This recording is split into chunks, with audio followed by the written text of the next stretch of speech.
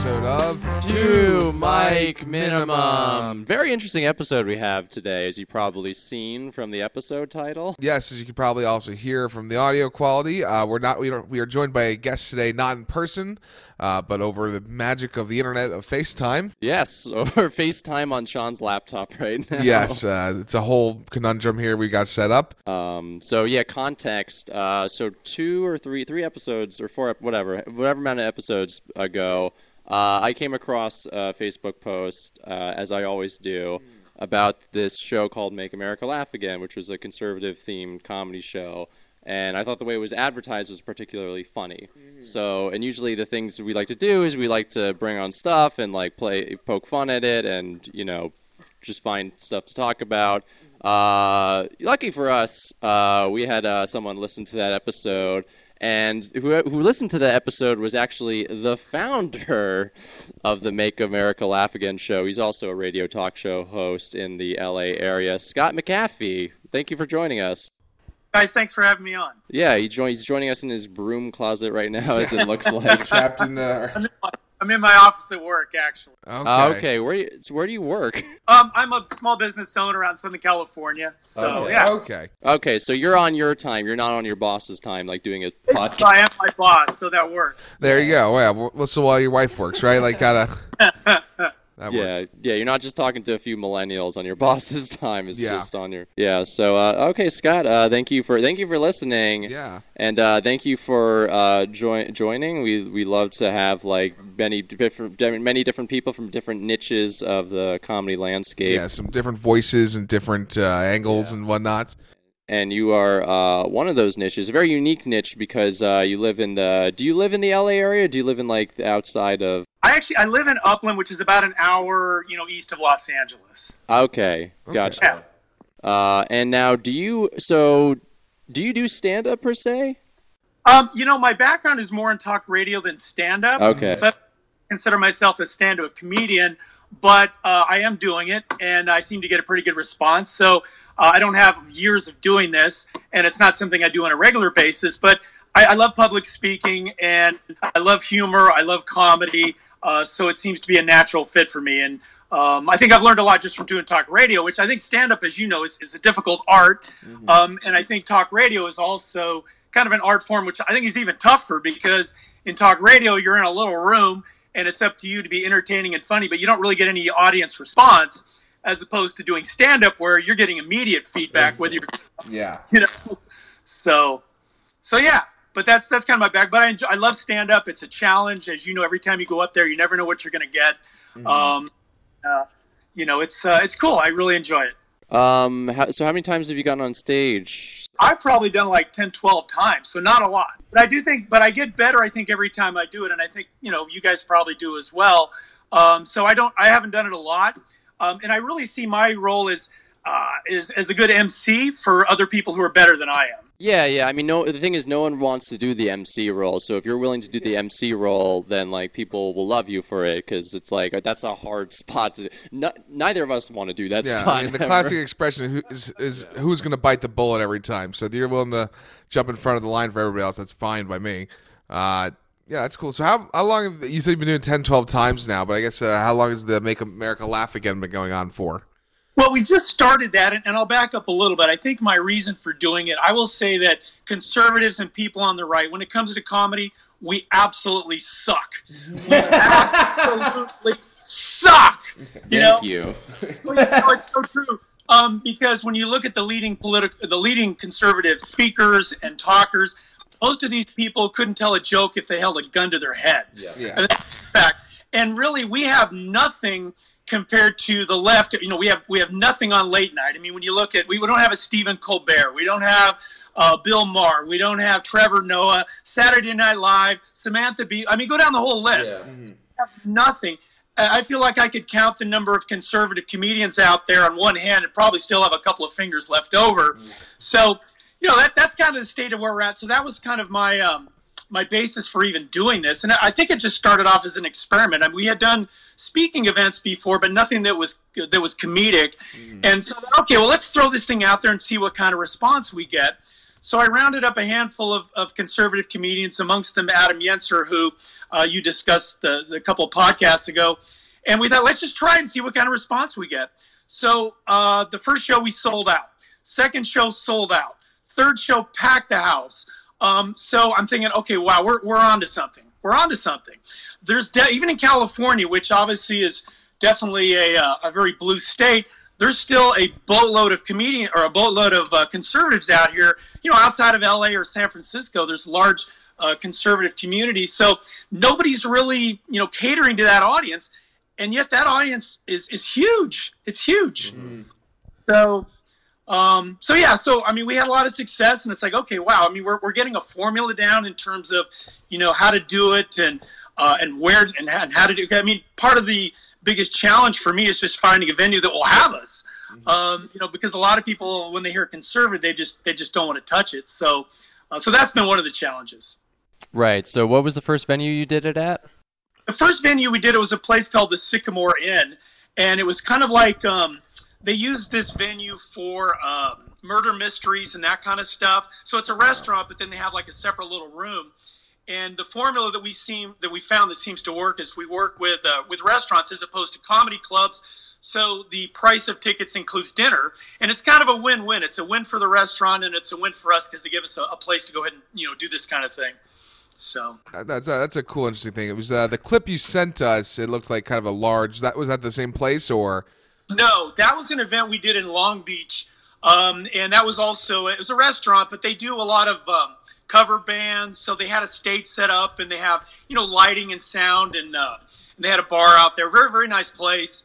So yeah, that's the kind of venue that seems to work well for something like this. And give us a rundown of the performers who have done this show. We've named a few, Sure. But there's... So what I've been trying to do is put together a pool of people, and that's another big challenge for me is finding comedians who are conservative, or at least are willing to put their hat in that arena, are willing to come out of the closet, so to speak. It's tough.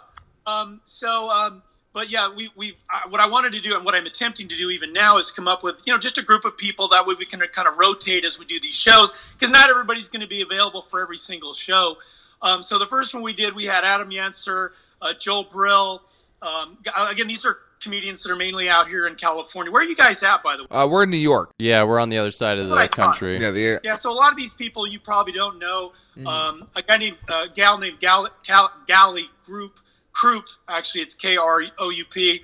She's coming on for our next show. But Adam's pretty much been our headliner since we started doing this, and he's really perfect for that spot. Yeah, because he seems to, out of all the comedians I at least checked out when I was doing research, he seems to be the one who's very mindful of joke setup and connecting with the audience. And I really liked him a lot, and I really liked how he kind of viewed comedy and how he viewed it as a way of not trying to kind of just preach, but to really connect with people and see how far he can toe the line while still keeping the audience on his side. And it really worked for me when I listened to him, because I was just like, oh, he's very good. He's very funny. Because the thing about comedy is that, I say this all the time, but if you're a objectively horrible person, if you're funny, people want to hang out with you. People just have so much respect for you. So and so for your show, at least when I saw the post from Brill, he said your humor needs to lean right. So at these shows, do a lot of these comedians how much conservative humor do they do compared to just normal what their act is? Well, that's a good question, and I would say for me personally, it's probably half and half. Mm-hmm. I like to do stuff that's non-political. Yes. And I know, because look, we're more than just our politics, right? Yeah. And I'm backing up a little bit further. I think that humor's and comedy is probably the most powerful political weapon there is. Yes. If you bring people over to your side, and that's why I think we're really weak in that department. But yeah, I would say it's probably about a 50-50 mix. For me, I mean, I'm married to a Mexican wife, and I like to make jokes about that and the fact my kids are half white, half Mexican. So that is kind of apolitical. Adam does a lot of non-political stuff. So I'd say it's probably a 50-50 mix, because again, we're not all, not everybody wants to hear, as you said, a lecture. I mean, it's got to be funny, and But it's fun to look at some stuff that's just non-political too. I like it to have a political slant because that is kind of the audience we're catering to, and it's really for those people who watch late night TV and they're just tired of getting slammed. It's like, okay, well, where's our funny people, and that's kind of the audience we're gearing it towards. But look, we're open to anybody. I mean, it's not like you have to be conservative to come in and watch us. You brought up that post of Joe Brill's too. Because I'm just looking for people. How do you find people? You gotta post in the Facebook groups. Come on. But the thing that I found interesting, there was probably I think 144 responses, and most of them were extremely hate-filled. Like they just freaking lit us up, and I'm like, wow, I had no idea. I just think for me, I mean, if I saw a post on a show that maybe I wasn't interested in or it wasn't my thing, I wouldn't go off on it. I just, okay, that's cool. I'm not going to go to that or whatever. But the response was just like, wow. I mean, a lot of hate. Yeah. Congratulations. You're a sane person. If you see something on the internet, you can just ignore it instead of, spamming. Right. People, it's the problem with the internet in general is everybody wants to, voice their opinion and they don't really need to. They really don't. And I just think, that's the weird space that comedy's in right now is that everyone is either if you're on the left, you're too overly concerned with people think, and you're on the right, you're not concerned enough with people think sometimes. Yeah. They're like, oh, I'll just say anything, and sometimes it's finding the right healthy balance, in my opinion. Yeah, no, I agree, and you guys sound like you probably lean a little bit left, but you're not communists who want to throw Molotov cocktails. Oh no, there's a giant picture of Mao Zedong in my house. That's true. Yeah, you can't see it, but it's up on. Yeah. Well, and the funny thing is, and you guys are obviously, younger than I am, but, I believe we are constantly evolving politically, too. I was a Democrat in college, and, I voted for Bill Clinton, and I voted for Al Gore as well. But, we change over time as we're exposed to different life experiences and different people and different ideas. And, look, you're never the same person twice when you wake up. So things will affect you in your life, and you're like, wow, okay, becoming a parent for me and becoming a business owner has shifted my ideas of politics and life and those sorts of things. So anyways, there's so much hate and division out there. It's kind of a shame because if we could at least come together and exchange ideas and talk about things and even do comedy in a realm that's just not as hate-filled and not as nasty. I mean, I think we could accomplish a lot more as a country if we could actually come together and just be respectful, if nothing else, of one another. Well, yeah, that's true. I think that people like sharing a laugh more than anything. I think Right. funny is funny. I always put it that way. One of my favorite quotes from Michael Che is listen, the problem with the too many people is they're too obsessed with being right and not about being funny on stage now. Yes. Which is you see people it was Alana Glazer's post. And I liked her show, but her stand-up was just horrible because it was just and yes, then we need to stop climate change. Woo! It's about, and it's if I paid money to that, I'd want it back. You can make a climate change joke, but make it funny. Don't be and we need to change this. It's about are you familiar with the term clapter humor? No. Okay, so clapter, it's a term that's thrown around a lot, and I mean you're kind of new to stand-up, but it's a term that's thrown around a lot in terms of criticism of certain kinds of comedy, where they make a statement and it garners an applause rather than a laughter, which is why it's called clapter, because it's the punchline was supposed to be kind of a rallying cry, which and I'm so when it comes to stuff like that, I do like seeing. I don't like putting stuff in boxes. When it comes to stuff like Nanette or any other alt specials, I do appreciate people trying to evolve the art form, and I don't really think that we need to only put stuff in a compartmentalize it into oh, this is comedy. I do like when people expand, but I do prefer a lot more humor than just kind of political preaching, as I'm sure all three of us do from what I've gauged.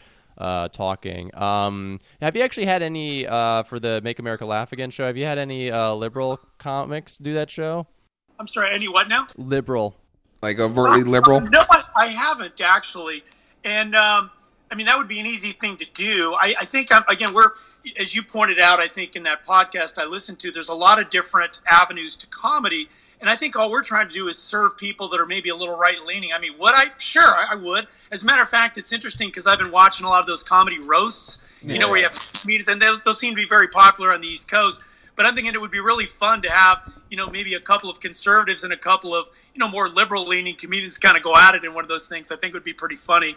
But I think for us, at least, I'm just trying to address a bit of an audience that I think is hugely underserved.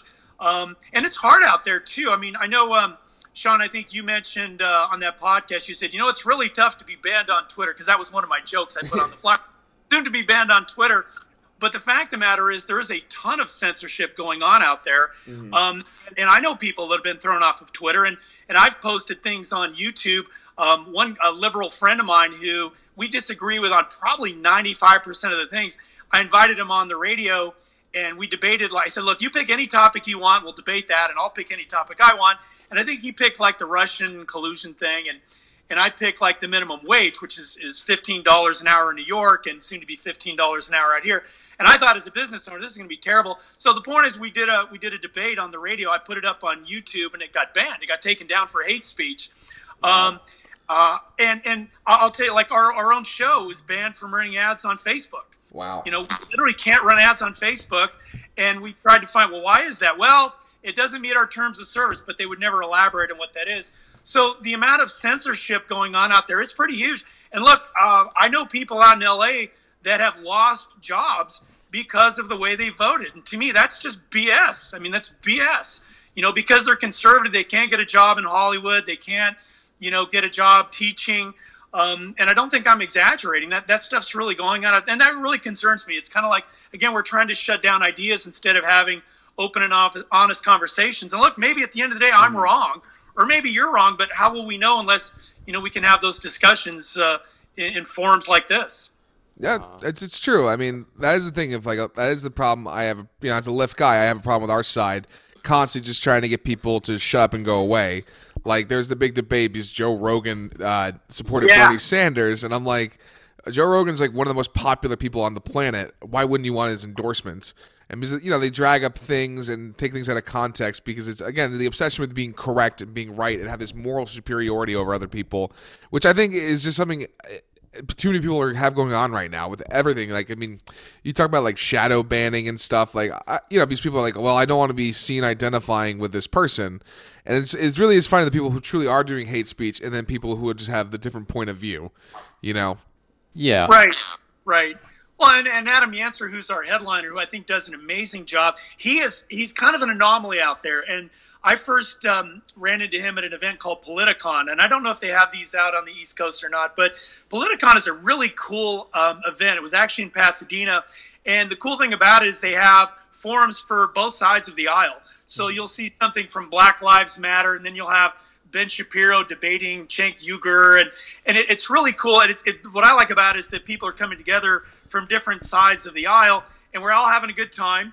And, I'm talking to a couple gals that are there to see Black Lives Matter, and I'm here to see my favorite people. But I ran into Adam Yancer there because they had a forum on conservative comedy.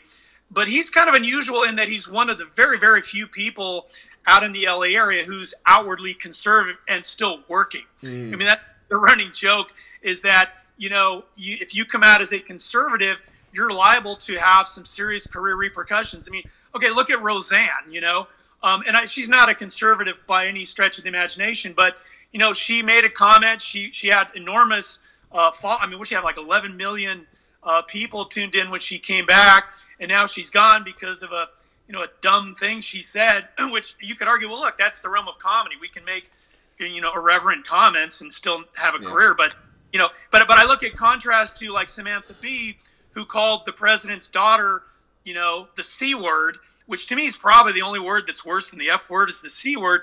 But yet she has a career. And I mean, that wasn't a particularly funny comment either. But I know if I said something like that about Obama's daughters or Chelsea Clinton, I mean, I would be kicked off the radio fast. For one thing, I can't say something like that on the radio. But even if I did, there's kind of a double standard out there, it seems to me. Right. I mean, people like Kevin Hart have been attacked too. Like he lost the Oscar host because he made like Twitter comments back in the day. Yeah, he made gay jokes like 8 years ago, which he had already apologized for too. Yeah, because times do change, like the wording it changes and everything. It is just weird, like because what can and can't be. It's just this is a problem. It's just the polarization of the country is just getting so much worse as daily goes by. Everyone's like, well, you said that, and then you said this, and then you said this, and then you said this, and then it's like. Yeah, most people are kind of hypocrites at the end of the day. Like, like we all have our faults, we all have our mistakes, and like, I mean, the Roseanne thing is because she attacked the one woman on Twitter kind of out of the blue. I thought, and I it's one of those weird things where like, because of the power of Twitter, if you get enough people to tweet about something, it makes it seem like everyone thinks that way, and so then sponsors will pull out because they think they'll lose money, and then therefore the networks know they have to fire or cancel this person, which is now it's become a game of who can we get fired next, and then the left takes down somebody, then the right takes down somebody, and then the left, and then back and forth. Mm-hmm. And I would say I see that far more, and again, obviously I'm biased, but I see that far more left versus right. I don't see people, like for example, I have about 20 employees, and I have employees who are Democrats and are Bernie Sanders people. And quite frankly, I just don't even care. Mm-hmm. If they do their job, it doesn't bother me. As a matter of fact, I truly enjoy having discussions and conversations with people who disagree with me. I mean, if we live in a world where we all have to think a certain way and say a certain thing, that's, for one thing, I think that's totalitarian and destructive, but at the very least, it's extremely boring. Do you know what I mean? Yes. That's part, but I know you mentioned Joe Rogan. There was a comedian, I can't remember the guy's name, who was on there that was doing a set at a college, and because he made a joke about being like a black and gay, in the middle of his set they told him he had to leave. You know? That's happened. Yeah, colleges have gotten horrible at it. At the same time, I think it is a case-by-case basis, because I said this before. At my college, like, I did stand-up, and we had a stand-up club at my college. Like, we never had any instance like that, and people did like push the line a lot, but like it just like I mean, I went to like a state school upstate New York. Like, I don't know if it makes a difference, but like there's some colleges like where like I've heard stories like that, and there's other colleges where it's just like, oh yeah, no one gives a shit. Yeah. Well, I hear you, but I would say that it does seem like most of the hate, most of the censorship is towards the right.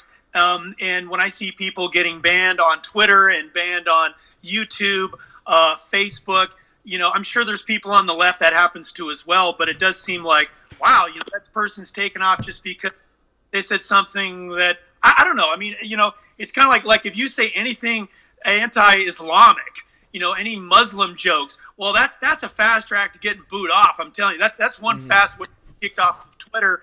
Anything anti-Islam, we can't make fun of Islam.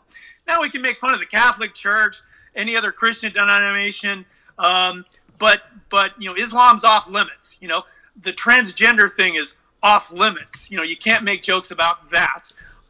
So I don't know. It just seems like where does this whole thing end? And look, I'll give credit to my brothers and sisters on the left. I mean, they pretty much own late night comedy. They own Hollywood. They own most of academia.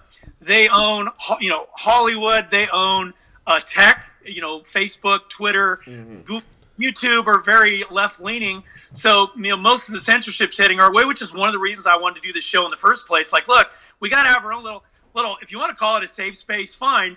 I know you mentioned that. Your points on the podcast. Look, if it's funny, you should be able to take it anywhere. And yeah, you're right on that point. But I'm telling you that this is not an easy thing to do. And it, more often than not, a venue will say, you know what, I might even agree with you politically, but we had one venue, and this was for a regular speaking event, had it all set. We gave them a deposit. I think like a month before we were going on, they said, you can't do your event here. And we're like, well, why is that? And they said, well, we're getting so much hate on social media. They're threatening our employees. They're bashing us all over Yelp and this. And they said, we have to give you your deposit back. And it's like, wow, So that's the kind of day and age. This is the times that we live in. And again, especially out here in California or New York, it's sometimes challenging to find venues that will host events like ours. And even it's difficult to find comedians who are, brave enough to say, okay, I tend to lean right politically and I want to do your show. But I will say this. There's an enormous market for this. I mean, I fully believe if I had a full-time manager, somebody that could actually book venues. I could sell out every show for 365 days a year. We could do this. That's how much of a, I'm going to call it pent up demand there is for the kind of comedy that we're performing. Yeah, I'd believe it. I definitely believe that. Well, we perform at a place that's actually a little bit more conservative based than most other, for what New York is being. Like, because we are one of the guys who books us a lot. He works a lot with Compound Media. Anthony Cumilla's former thing, and Anthony Cumilla obviously got kicked off the Opie and Anthony show because some of the comments he made, and because he brandished a gun. But he went a couple years ago. He went nuts. Gun. He went he went nuts. But he's back now. That's probably not too smart. No. Yeah, he had a whole fight with his ex-wife. It was a whole thing. But a lot of the audiences we see and get are usually people. I actually think they're more apathetic than anything, but they do have a little bit of a right-leaning tendencies. So, I mean, for us as liberal comics, I mean, I like the challenge sometimes of having to go up there and be like, all right, let me teach you guys how to be woke right now. Nice. Yeah. I would say our audience is, so like we live just outside New York City, up in the suburbs, and I think the audience tend to be mixed. Yeah. So it's like definitely like half conservative and then like half like, you have like, I mean, the people who are liberal here are like classically liberal, or not like Bernie Sanders liberal. They're just like old liberal. So there tends to be a mix of that. So like we definitely get like a lot of those performers, especially in White Plains. White Plains does book a lot of people, I think, who do cater to a conservative audience, and they turn up. They turn out in really large numbers. They do sell out quite well. Yeah, like the Italian American comics, who are like Italian Americans, very big on the right. They come out in droves of them. Well, I'll share one little quick story with you. I went to see a friend of mine who's actually a comedian, a guy named Jim Barnes, he's getting out there now. But I went to see him just to watch him at in Claremont, which is a very liberal part of Southern California. And it was kind of like an open mic night, and they had the first lady that gets up there is wearing the pink hat, and her first joke was, I'm mad for 5 reasons. Trump, Trump, Trump, Trump, Trump. And I'm thinking, oh boy, okay, here we go. So she gets up there and not very good. Another lady, kind of the same thing. And then my buddy gets up there, does his thing, which was why I went there to see it. And at the end, the thing is, hey man, anybody in the audience want to come up? And my wife just looks at me. I'm thinking, nah. And then he goes, okay, last call. Anybody want to come up? I'm like, all right, screw it. Let's do this. So I go up there and I started off with, non-political stuff just to kind of, get them going. And then at one point I said, you know what? I said, I have a confession to make. I know I'm in a very liberal area, but I said, I voted for Trump. I said, anybody in the audience vote for Trump? And one hand goes up. And I'm thinking, oh boy, this is going to be interesting. So then I just kind of eased my way. And a lot of it is even kind of self-deprecating, where it's like, I know you saw some of my stuff, but I said, look, you guys on the left should have won. I mean, you had Beyonce and Lady Gaga, Madonna, Bruce Springsteen, all these celebrities. I mean, who do we have? We had Chachi, and that got a few laughs. But then I kind of, got done with my set, and you could tell, obviously, it was definitely not an audience that was friendly towards me. But the funny thing was, at the end, where they were all kind of congratulating one another, nobody even looked at me. They didn't shake my hand or anything. I'm just like there, like a non-person.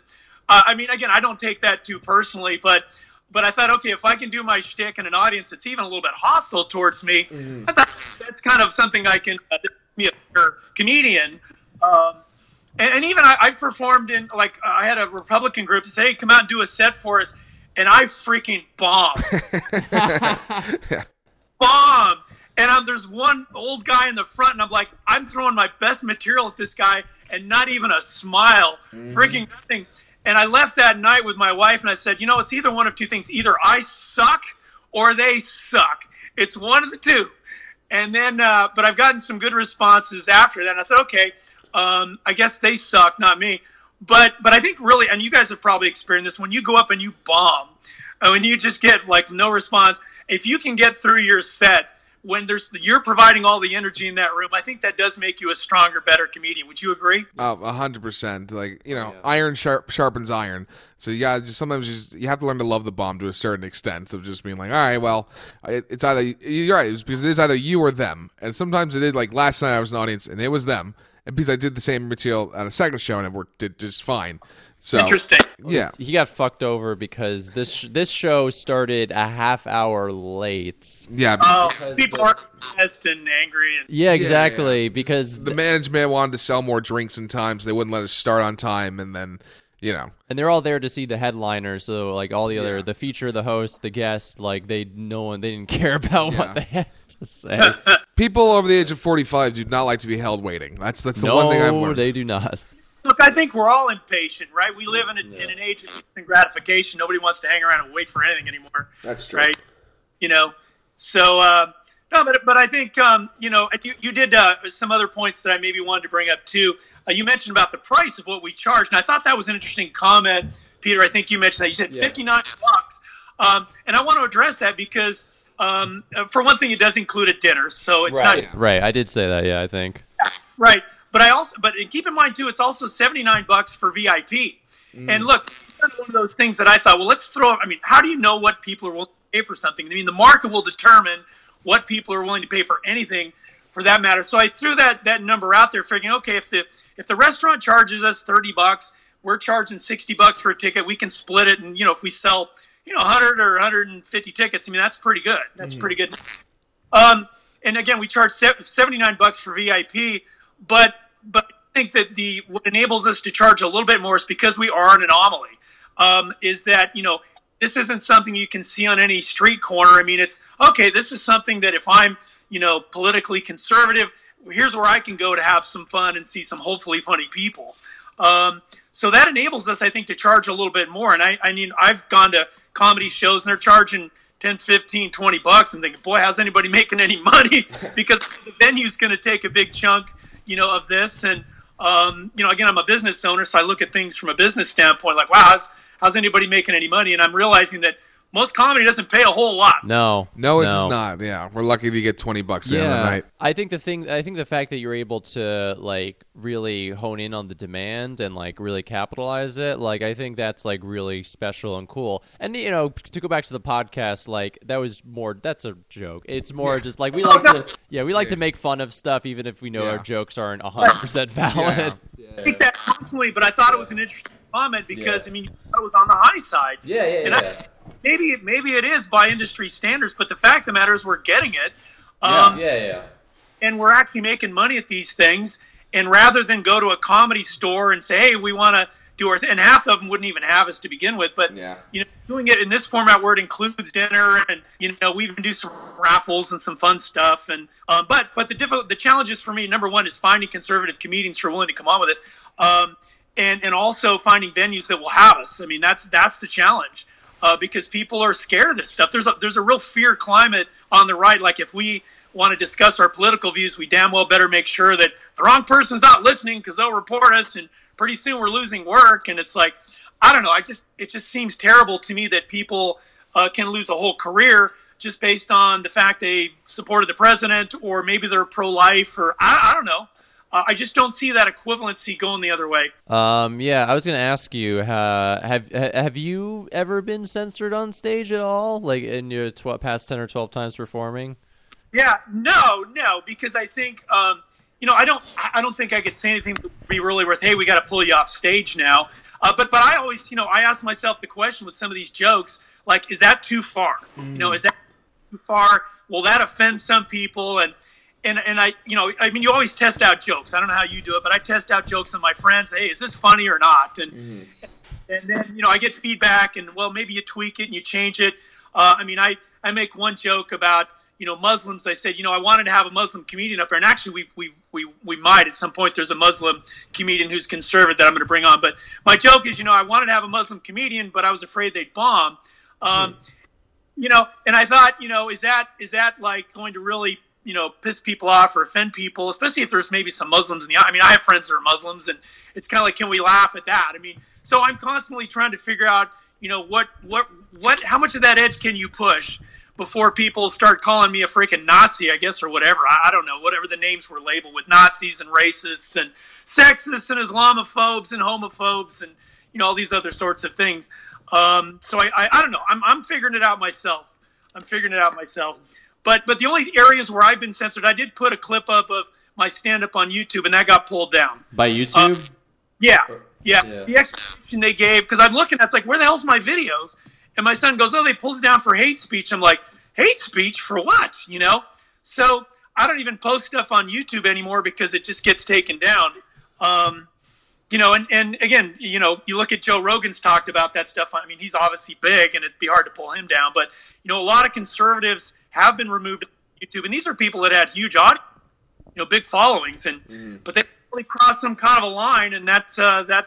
And somebody looked at that and no, we're pulling them, or a lot of them are there, but they're demonetized, where they're not making any money off their videos. Yeah. So, anyways, but this is the challenge for me, is like, how do I get this out? How do I even advertise this kind of stuff? To begin with, if I can't use Facebook, how do people even find out about it? So we're trying to be creative in terms of how we market it, and we go to venues and say, hey, this is what it is. Are you cool with this? And I would say at least half the people say no. You can't have it here. And potentially we find a place, and we're trying to move it around. But I will say, I come back to this, the demand for this. Even if you're liberal, there's a huge market in conservative comedy because nobody's filling that hole. Really, hardly anybody. I agree with. Actually, I was just talking to somebody who was trying to book Andrew Dice Clay, who's a more conservative comic, and he's like, yeah, he charges $57,000 for 3 nights of shows, and I'm like, yeah, that's one of the keys of being a name, and but I bet that he would definitely sell out all of his shows because that there's an audience for him. The math of that would be $200 per ticket. Yeah, I was gonna say, I don't know how. Yeah. I don't know what I'd have to really do the math on that, like you said. That's a lot of money to pay for anybody. For a show, it's like $200. That's like you pay that for like a Broadway show if you want to sit up at the front. That's like a lot of money. Not a lot of people are filling that demand. So I mean, you can see left-leaning comedy everywhere. You see it all night long on late night, and Tim Allen is an example of obviously a conservative comedian whose show was just kicked off, even though the ratings were really high. Apparently the show's back on now and, doing well. So but he's again, an anomaly. There's not a lot of people like him out there. But anyways, these are the challenges. I'm excited. I mean, so far it's gone really well. And, like I said, if I was to do this full time, I could probably make some pretty good money doing this. I mean, there's definitely a niche for this kind of thing. And, but now my challenge is finding not only just conservative comedians, but good ones. And look, I don't know what you guys think, but to me, in the world of comedy, I'm going to tell you, I think probably 60 to 70% of the people out there are just not very good. I think that's fair. That's very fair. Yeah. Honestly, you could say a higher number than 70%. Yeah. All right, let me be honest then. I'd say 80% of them suck. They're terrible. Yeah. I'm going to say 10% are good and 10% are great. That's kind of my take on it. So it's hard to find, it's not enough to be conservative. You've got to be funny. Adam Yancer's a very funny guy. He's got a solid hour set. He resonates with this audience. He is clean, which is another topic I wanted to discuss with you guys. Meaning he just doesn't have a foul mouth. And look, I can be as crude and rude as anybody. But, I have 4 kids, and one of my thoughts is, I wouldn't want my kids to come to see me and hear me dropping F-bombs if I don't like that. I don't like them saying those things, and I don't want that kind of talk in my house. You know what I mean? So I have to be consistent at least. And I think that it's a little tougher to be clean, I think, So I know you guys use a little bit of profanity, but you don't overdo it from what I've heard of your stuff. So I don't know. What are your thoughts on the profanity thing? I mean, I get bashed on some of these comments. Oh, you can't use profanity or whatever.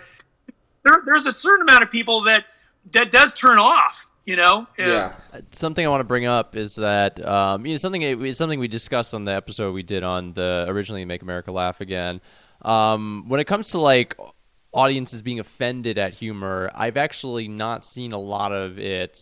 I've not seen a lot of like left-leaning people walk out of a show because someone's being like pushing the line too much about race or religion or whatnot.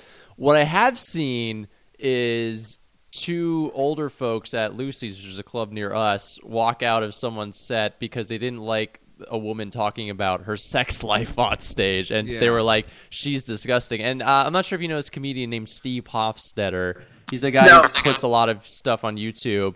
Way like years ago, he did a show, I think somewhere in Utah, like Salt Lake in that area. He did a show with like a crowd of like 500, 600, I don't know how many. as soon as he cursed, like a third of the audience left. Yeah. So it's Well, just look, in all fairness, I guess he should know his audience. Dude, you're going to Utah, right? Yeah. You know what I mean? Well, it's just so funny because it's like when I think of like audience walking out being offended, like I personally haven't witnessed that except for those two instances, Yeah. which is like much older folks and maybe they lean conservative walking out Yeah. because they're cursing. I'm like, that's kind of funny. Yeah, I mean, like the difference between like clean comedy and like raunchy comedy, I guess, is like depends on like how you market yourself, right? Like Jim Gaffigan's probably the best clean comedian. He says, literally, you can turn him on and he's gonna be funny for everybody. But you know, like I'm trying to think of a raunchier comic. Like Bob Saget is just filthy, but like some people want that, you know. Like some people are like, and I think it comes down to just being kind of honest with your audience. I think being like, listen, if you're coming out to see me, this is the similarity of what you're gonna get. You know, like I had a friend. He actually was just on Fallon last night, and I saw his set, and it was much more clean cut. Like, he's not. He's like probably like our level. Like we swear here and there, but we're not like, using mass. You don't overdo it. At the point. Yeah, we're not mass profanity or anything. Yeah, I think like for everyone, there's like certain things that just like kind of grind people's gears, and they just don't want to hear about it. Everybody likes to be like, I'm okay with everything. There's something that offends everybody. It's like it's no matter what. Like and most of the time, you probably don't even know it offends you until someone says it. Yeah. Right. You're right. And I think when I'm doing this, I think, if I'm not offending at least a few people, I'm probably not doing my job, and I have found there's that difference between like a big laugh and then there's the, Yeah. which is kind of a different sort of response. It's like, I don't know if you know what I'm talking about, but that, response. Yeah, You cross the line but we're still with you, and then I got to bring him back a little bit, maybe if I pushed over the edge a little bit. I don't know. Again, I'm still in the learning process with this whole thing, but I do find that every time I do it, every time we do the show, we're trying to bring the best comedians we possibly can, and we're getting better every time we do it. We're getting the whole system of how to do it. I mean, we're new to it. But the fact we're getting such an amazing response, again, tells me, okay, we're onto something. We're onto something. And especially in this kind of climate where you can't find this stuff in many places, So, but coming back to the profanity thing, I know. I think Sean, you said Bill Burr, I think, was your favorite comedian. Is that correct? Yeah. Okay, he drops a lot of F-bombs. Oh, Yeah. And I thought to myself, would he be as funny if he didn't do that? And I don't know. I don't know the answer to that question. I mean, he's very, very good. Yeah. He's probably one of my top favorite people as well. And, when you go to see him, that's what you expect, this angry guy that drops a lot of F-bombs. Yeah. But, would he be as effective without that? And I don't know the answer to that question. I mean, I think people find his demeanor very endearing, so probably not. He wouldn't be as effective unless he kind of. I think the cursing comes down to his conviction to how he feels about a certain topic, and I think it kind of adds to the performance. Yeah, like if Bill Burr came out and he was talking like John Mulaney, people would be like, "What the fudge It would be is very, this?" it'd be very off-putting. So I think it does work for him. Actually, something I want to ask you, which I think might be very interesting, is that for the Make America Laugh Again show, has there been a comic who has gone too far, at least in the perspective of that audience? Yeah. No. As a matter of fact, this is kind of funny, but I'm probably crossed the line more than any of the others. Okay. So, and again, you read an audience, like you said, and there's probably a few people that maybe I did offend, but it's like, what is that, a couple people? And it's at that point, it's worth it because I got a response out of the other 98% of the audience out there. But the answer is no. Some comedians are funnier than others, though. So, how do you know if somebody's really good? Well, you watch their stuff, but ultimately you stick them up there and see how it goes. And like I said, as you guys have mentioned, we've seen different responses from different audiences to different people. So you never know. But Adam Yenser seems to be, probably super consistent and again, a perfect headliner. And then, we're always looking to reach out to people who, can do a solid 15-minute set and lead up to him. I think for me, the good formula is to have me MC. I do a 10-minute opener, have a 15-minute. Then we had an AOC imposter, an AOC impersonator, which was kind of fun. Yeah. I have a family friend. She looks just like AOC. Really? So, she looks just like her, and she's got that whole inflection down. The style of AOC. Mm-hmm. So that kind of blows people's minds. They don't expect that one. I don't advertise that. Yeah. But right. hey, by the way, I got a very special guest. I'm so pleased this person's taking time out of her busy schedule in DC. Let's give it up for AOC, and they're clapping. They don't even know what they're clapping for. And all of a sudden, AOC hops up on the stage, and we start having some fun with her.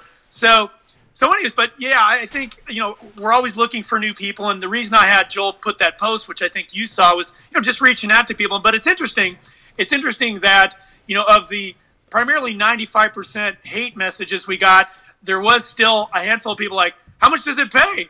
Yeah, but when we heard it was $100, I was like, well, fuck, that's a good amount of money for a spot. Yeah. I think I joked saying, I'd sell my soul for $1,000. Or $100. Nice. Yeah. Well, if you were out here, I'd have you guys come out then. So sorry, it cost you more than that for a plane ticket. Mm-hmm. But yeah, and like I said, it's something that we're still playing with it. We found that, without any advertising at all, we can get, between 100 and 150 people. And that's a pretty good turnout. I've gone to some comedy clubs where there's hardly anybody there, Yeah. So. No, like the fact that, everyone wants a full audience. And like, if you can get that, if you can find your niche, then it's like, it's something really special and something very, very enviable. Make your lane into a freeway, as Jeff Ross put it once. Yeah. Sure.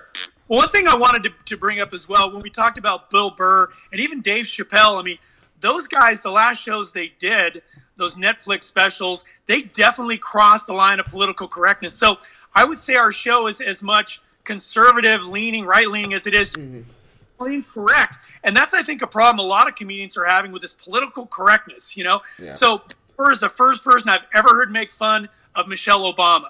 That's something nobody would touch Michelle Obama. She's like above having jokes made about her. Yeah. You look at Dave Chappelle making fun of, the LGBTQ community, particularly the transgender thing. That's crossing a line, but you look at, his score amongst the critics for that show, and they really didn't like it, but yet the audience loved it. He got a high approval rating with the audience. So I think there's also a need for not only conservative comedy, but just stuff that's not politically correct. Who wants to live in a world that's politically correct? And even this whole term hate speech, this is something that you guys grew up with, but it's unrecognizable to me. The whole term is stupid to me. What exactly does that mean anyways? It just means if I say something that pisses somebody off, they can call it hate speech, and now I'm kicked off of social media, or worse yet, I lose a career over it, But anyways, that's just kind of my take. People are looking for even if they lean left politically, there's a big audience for politically incorrect humor. Yeah, I think that's a big thing is people people have a problem with terminology changing and things like that. So they're like, oh, well, why can't I call this person a transvestite anymore? But that's it's like a lot of things. The terms and things change. But there's a great Doug Stanhope bit on the word retarded, and he's like, listen, I never meant it to actually insult people who are mentally challenged, disabled. It's just that's what I call my friend. You made me start calling them mentally challenged. I'm going to call my friend mentally challenged. You made me call them this. I'm going to start calling. That's just what we do. Right. But I think that's what it is. Political correctness. It has a place sometimes. And sometimes it has a place not to be. But in comedy, for one, if you're just calling some guy just pardon the French, but a faggot, that's not really a joke. You're just insulting them.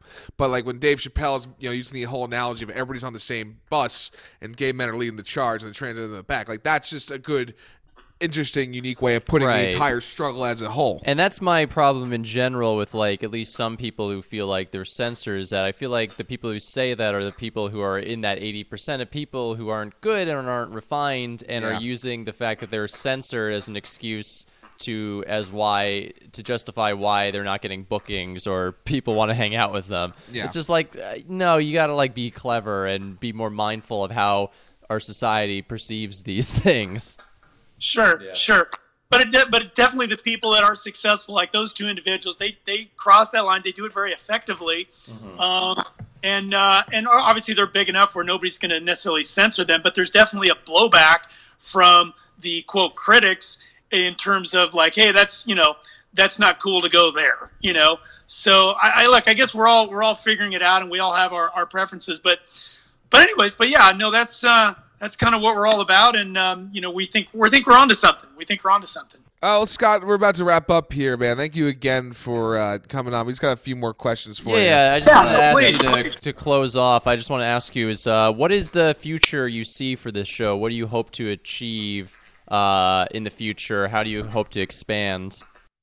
Okay, well, that's a great question. My ultimate dream would be to go to DC and perform perhaps like at a I'm backing up. Maybe I shouldn't give this thing away. I don't know what's going to happen in this election cycle. I will say this, that the president is very effective at using comedy. And I would say that most of the people on the left, look, none of those people are funny that I can tell. Bernie Sanders is not a funny person. Joe Biden can barely string a sentence together. It seems like he's got some early onset dementia going on there. No, we have no charisma. No charisma with our candidates. Your people are boring. Elizabeth Warren is boring. She's boring. No, we got Amy Klobuchar with her mom jokes, though. Yeah. There you go. Oh, that'll get it done. Trump is a WWE Hall of Famer, so he knows how to talk shit. He does. Well, he's an entertainer. He's an entertainer. So to answer your question, though, I'd like to do. I mean, we could easily do a couple of these things a month. We could expand and go into different markets. We've had people say, "Hey, why don't you come up here? Why don't you come up there?" I want to build a solid pool of at least 10 to 12 comedians that I can kind of rotate in and out of this show. But what would I love to do? I'd love to go and perform in D.C. Maybe at the maybe for one of these balls at an inauguration, assuming Trump is reelected. I don't know. That may happen. That may not. I don't know at this point. But that would be the ultimate. I think that would be it. But just to keep doing what we're doing, getting bigger, getting better. Start taking that venue count from 100 to about 200. Now you're making some serious money when you've got venues and you're filling them out at 200. That's my next goal. Our next show, I want to try and hit 200. And it's just kind of see. I mean, I don't see this thing going huge, but I do see it as something that can become a regular staple in the comedic world. And other than that, it's kind of, I don't know, but that's where I'd like to go. I'd like to expand it into bigger venues, and just slow, steady growth, I think is what I'm interested in. And bringing some of those, I hate to use the word, but bringing some of those conservative comedians out of the closet and out of the shadows and giving them a space where they can do their thing and not lose a job, not lose a career over it, I guess. Maybe even create one. Well, thank you. Yeah. Thank you, Scott, for making this podcast great again. Thanks for having me. I really appreciate it. Where can people find you? We'll give you some plugs right now. Oh, well, see, that's another good question. I'm not even on social media. No. So I would say, as far as our events, it's Make America Laugh Again event. .com is where people can see when shows are coming up. Make America Laugh Again event. So we have, a page. We're actually trying to do the Facebook thing again. So I've got somebody working on that. So yeah. So I think eventually we'll probably have a little bit more. Try and get a little bit more presence out on social media. But I think we have to be a little smarter and a little bit more strategic about it. Mm-hmm. For now, it's local word of mouth and like I said, that page will show, where we're performing, and that's really about it. All right, cool. Well, Scott, thank you once again, man. Have a good day. Yeah, guys, thanks. That was a lot of fun. All right, man. Take care. Bye-bye. And everybody, this is another episode of Do Mike Minimum.